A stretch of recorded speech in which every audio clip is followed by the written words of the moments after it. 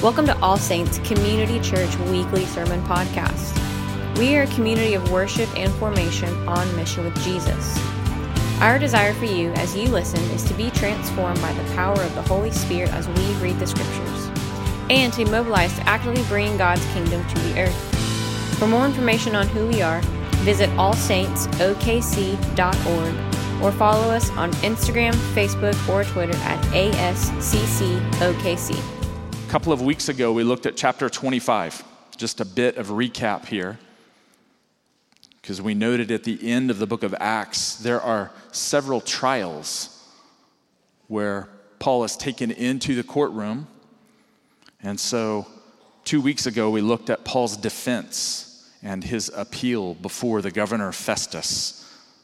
And we see that Paul, every time he does two things. He defends himself, and he gives a clear defense that he has not violated Jewish law and tradition, and he has not violated Roman law and tradition. And so he makes a defense, but each time he preaches the gospel, doesn't he? As Sam said, we never graduate from the gospel, and Paul seizes every opportunity that he's in front of people to proclaim the ministry, the life, the death, the resurrection, the ascension of Jesus, the essence of the gospel. And we're going to see that again today in chapter 26. Now he's going to be on trial before another leader named King Agrippa, and we'll learn a little bit about him.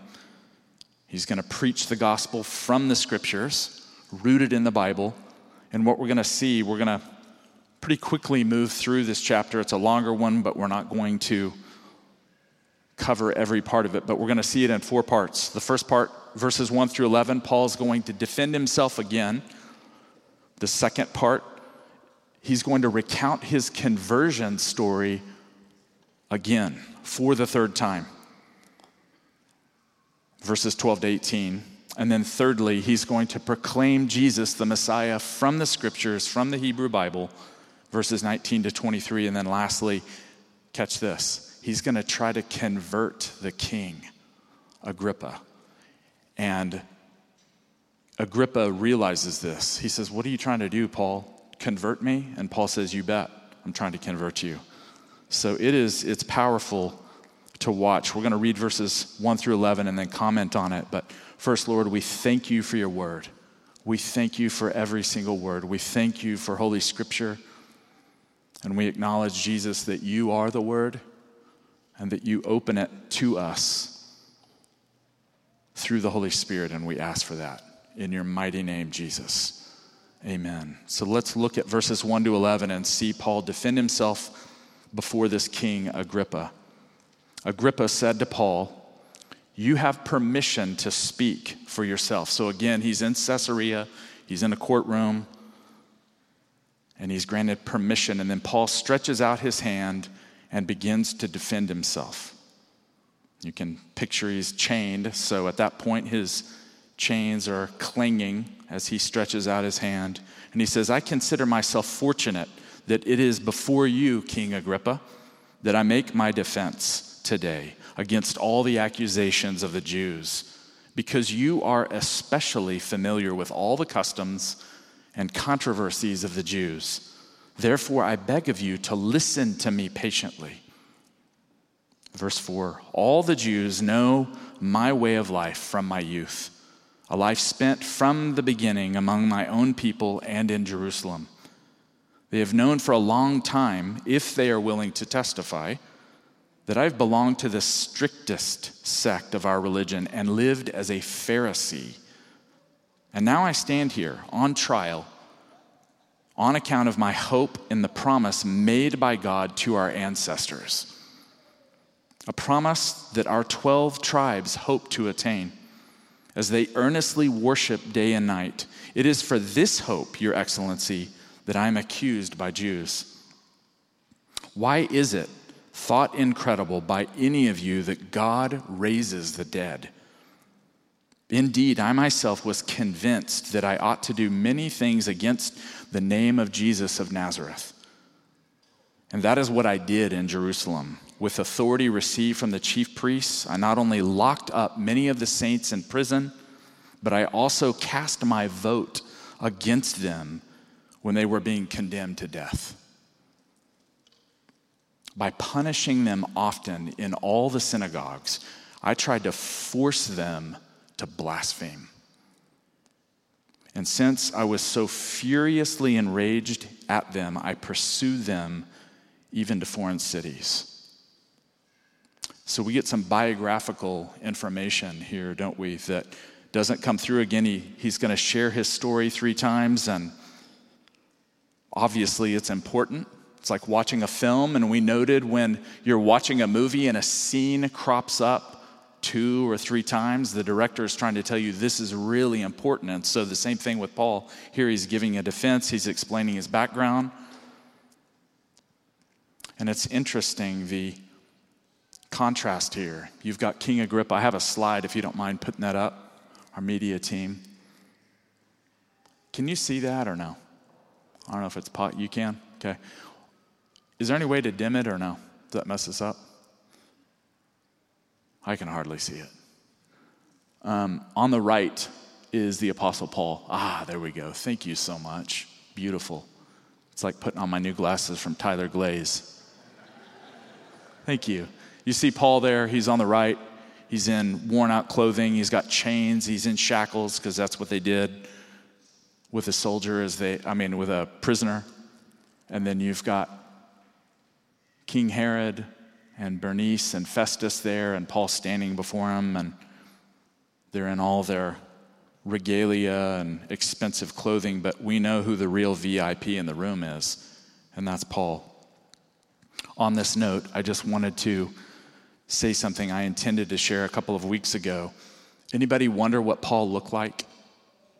There is a document from the 2nd century, and whether we know it's, completely factual or not, we're not sure. But the document describes Paul as short and bearded and bald. And Amanda at this point said, "It sounds like you, honey." And I said, "Thank you." And he had a unibrow, the text says, and he was bow-legged. And so that is the description of Paul that ends up from the 2nd century being adopted in a lot of the artwork. And you'll see that description. And I fit part of that, and some of you do as well. But Paul is standing before them, and he really is the one with the authority. He's really the one. Thank you for doing that. But he's describing here this humble chained apostle standing before the corrupt King Agrippa. Can I tell you about King Agrippa for a minute? He comes from a really gnarly family background, a corrupt line of Herods. He's Herod Agrippa II. His great-grandfather, listen to what he did.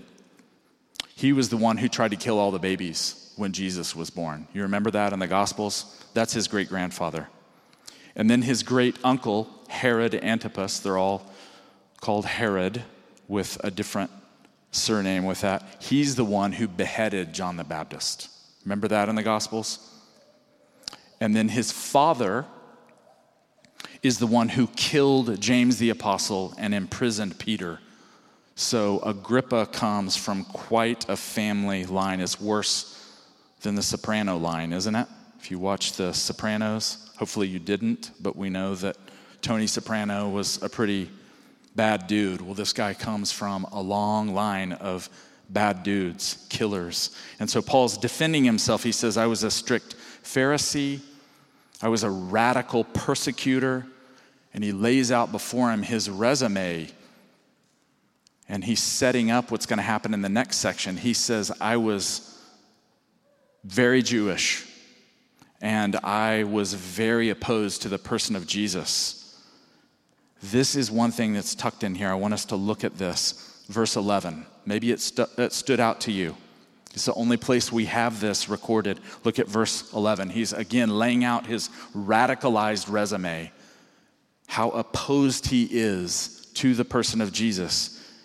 And he talks about punishing the Christians, trying to force them to what? Do you see it there at verse 11? To blaspheme. So Paul would get into situations and try to force the followers of Jesus to curse Christ. And you read about that in 1 Corinthians 12:3. Some of you have read that before, where it talks about no one says by the Holy Spirit Jesus is accursed. And so Paul was trying to force people to renounce Christ. And this is probably, in my opinion, one of the heaviest things that was on his conscience his whole life. Even after he encountered the grace of Jesus, he was born again, he still called himself the chief of sinners. And it was texts like this that led him to say that. Look at the second part. We'll read 12 to 18, and this is where he moves from being a radical persecutor of Jesus to a blazing, on-fire apostle for Christ. Let's read it. And again, this is the third time. We've seen it in chapter 9 and chapter 22, and here we are again hearing Paul's conversion. And there's going to be some new light shed on it at verse 12. With this in mind, his radical resume, opposing Christ and Christians, he says, I was traveling to Damascus with the authority and commission of the chief priests. When at midday along the road, Your Excellency, I saw a light from heaven, brighter than the sun, shining around me and my companions. When we had all fallen to the ground, I heard a voice saying to me, in the Hebrew language, Saul, Saul, why are you persecuting me? And this is the new information here. It hurts you to kick against the goads. What in the world does that mean? We'll look at that in a moment. Paul asked, who are you, Lord? And the Lord answered him, I am Jesus, whom you are persecuting. But get up and stand on your feet, for I have appeared to you for this purpose, to appoint you to serve and testify to the things in which you have seen me and to those in which I will appear to you. I will rescue you from your people and from the Gentiles to whom I am sending you, to open their eyes so that they may turn from darkness to light and from the power of Satan to God, so that they may receive forgiveness of sins and a place among those who are sanctified by faith in me. So again, Paul is recounting his conversion, the moment he met Jesus, and he's explaining again what happened. And so you see a light, a voice from heaven, and again, we looked at this some time ago, a few months back. He's in the desert, blazing sun at noon, and a glory that eclipsed the sun in the desert, reflecting off the sand, hit him. And it was the glory of God in the face of Jesus. He heard the voice, and again, we revisit this because it's the greatest conversion story in early church history. And it builds our faith that the Lord can save anyone at any time. He calls him Saul. Saul, his Hebrew name. Later on, he'll be called Paul, his Greek name. It's beautiful. Jesus says, why are you persecuting me? Because to persecute Christ's followers is to persecute him because we're his body. Now look at this at verse 14, the second part. Strange, isn't it? When's the last time you said to someone, it's hard for you to kick against the goads? Any parents say that to your kids? I told you to clean your room. I told you to take out the trash.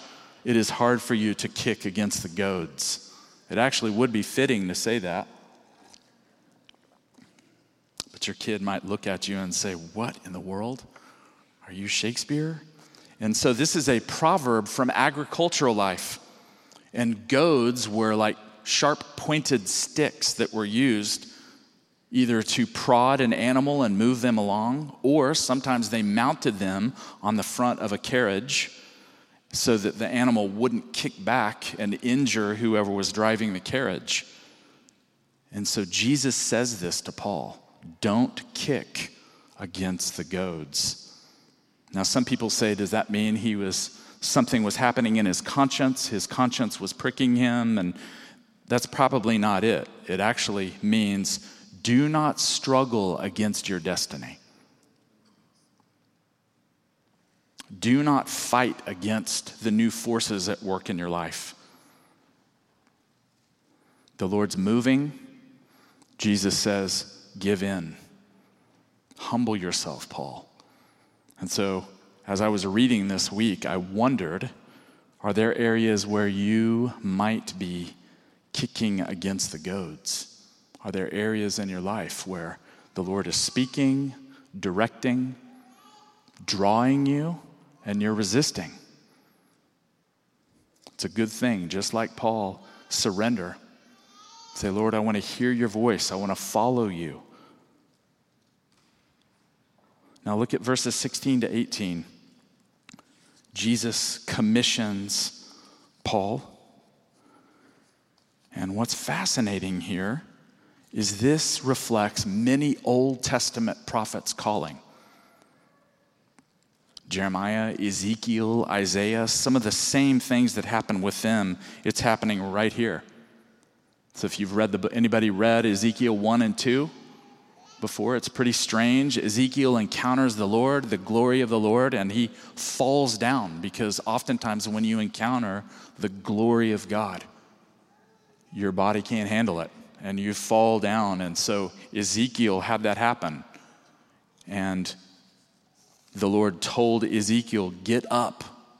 I'm going to fill you with my word and send you out. And so the same thing is happening here with Paul. He falls down. Jesus says, I've appeared to you for a reason. I'm going to rescue you and I'm going to send you to these people. Now, look at verse 16, the first part. So I was looking at this week. I was struck by that second phrase, I have appeared to you for this purpose. Did you know when the Lord appears to us, there's always a purpose? And I don't mean physically appearing necessarily, but when you sense his presence, when he's there, he brings purpose. And so it's really not about necessarily all just being refreshed or lifted up or revived. The Lord comes because he's making a deposit in you. He brings his presence. He opens his word because there's purpose. He's installing something in you. He's going to send you out for a reason.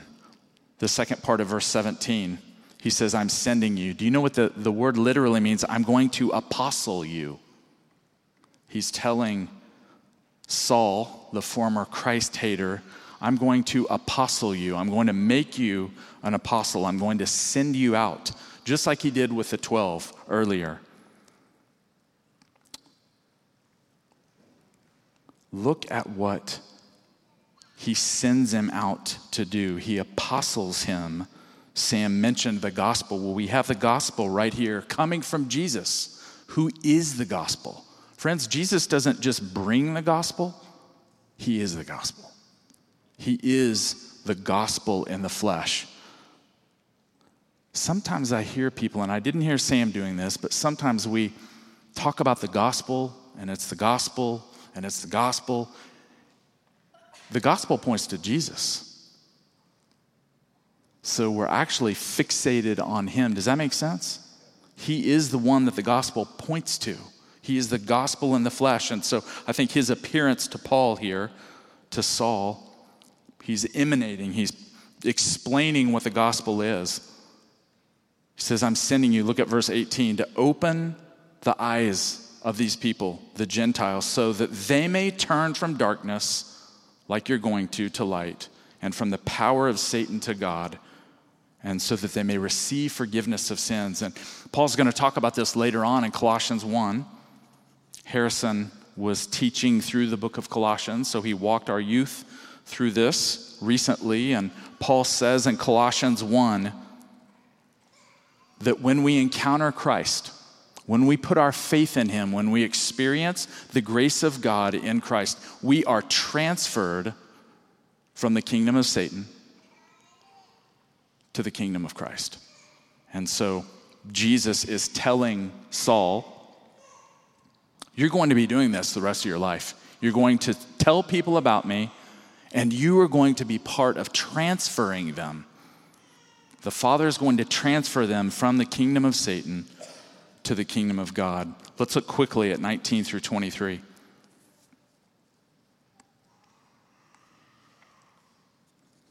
After this, King Agrippa, I was not disobedient to the heavenly vision. So he's telling him, I obeyed Christ. He's sharing his story, his testimony. Verse 20 he says, but I declared first to those in Damascus, then in Jerusalem, then throughout the countryside of Judea, and also to Gentiles. So you kind of hear Acts 1:8 again. Do you hear that? That they should repent and turn to God and do deeds consistent with repentance. For this reason, the Jews seized me in the temple and tried to kill me. We've heard that over and over again, haven't we, throughout Acts?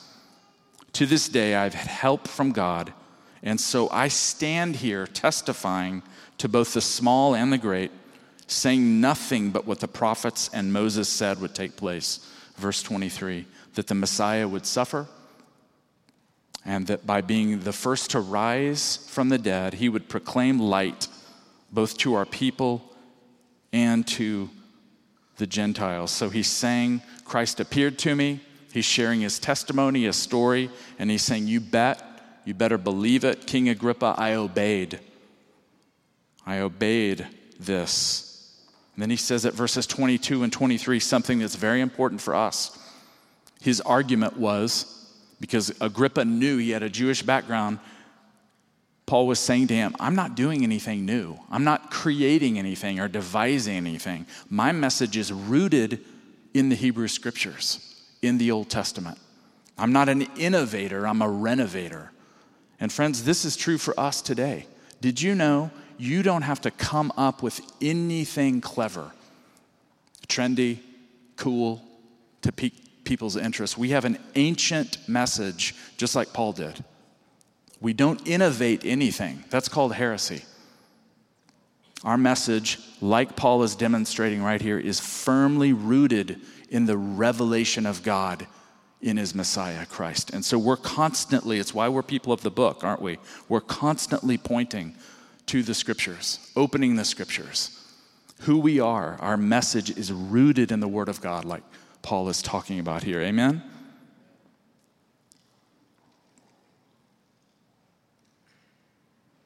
We learned from this many things, but obedience to Christ, Paul's example, not being surprised by opposition and suffering. We've caught that message, haven't we, throughout the book of Acts. Usually, if you're opening the book and you're declaring the message, there's opposition, there's suffering.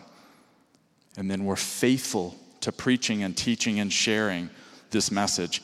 Look quickly at the end here, 24 to 32. So compelling is Paul in this context. Look what happens. While he was making his defense, Festus exclaimed, Paul, you're out of your mind.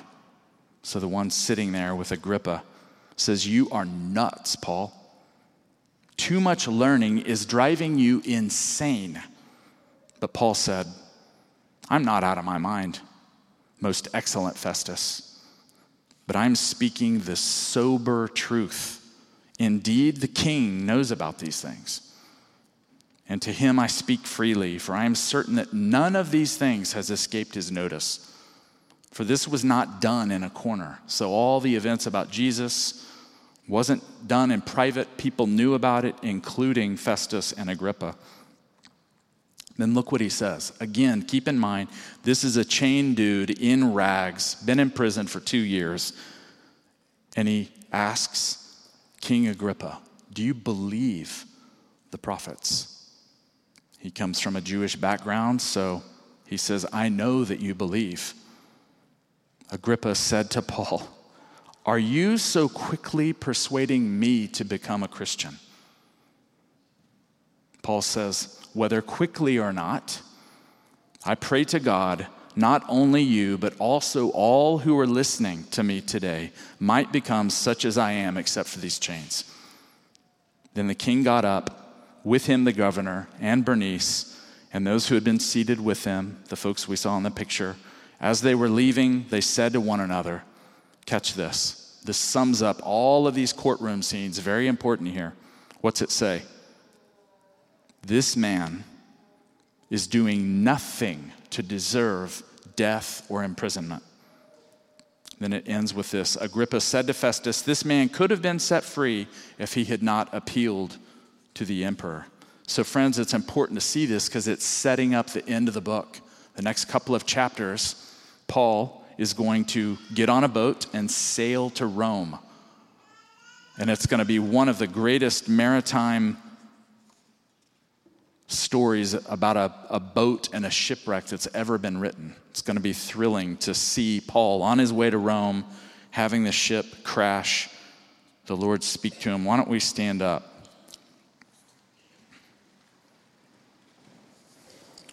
I know that there's a lot in here, a lot of detail, but I hope that you've been learning some things from the book of Acts.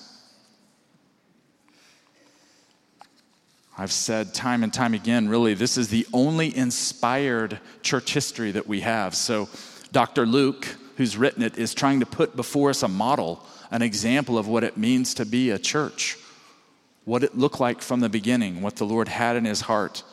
And then Paul stands as a model over and over again of knowing the gospel, living the gospel, facing suffering and coming through. Next week we'll look at chapter 27. Why don't we have the ministry team go ahead and come up as well?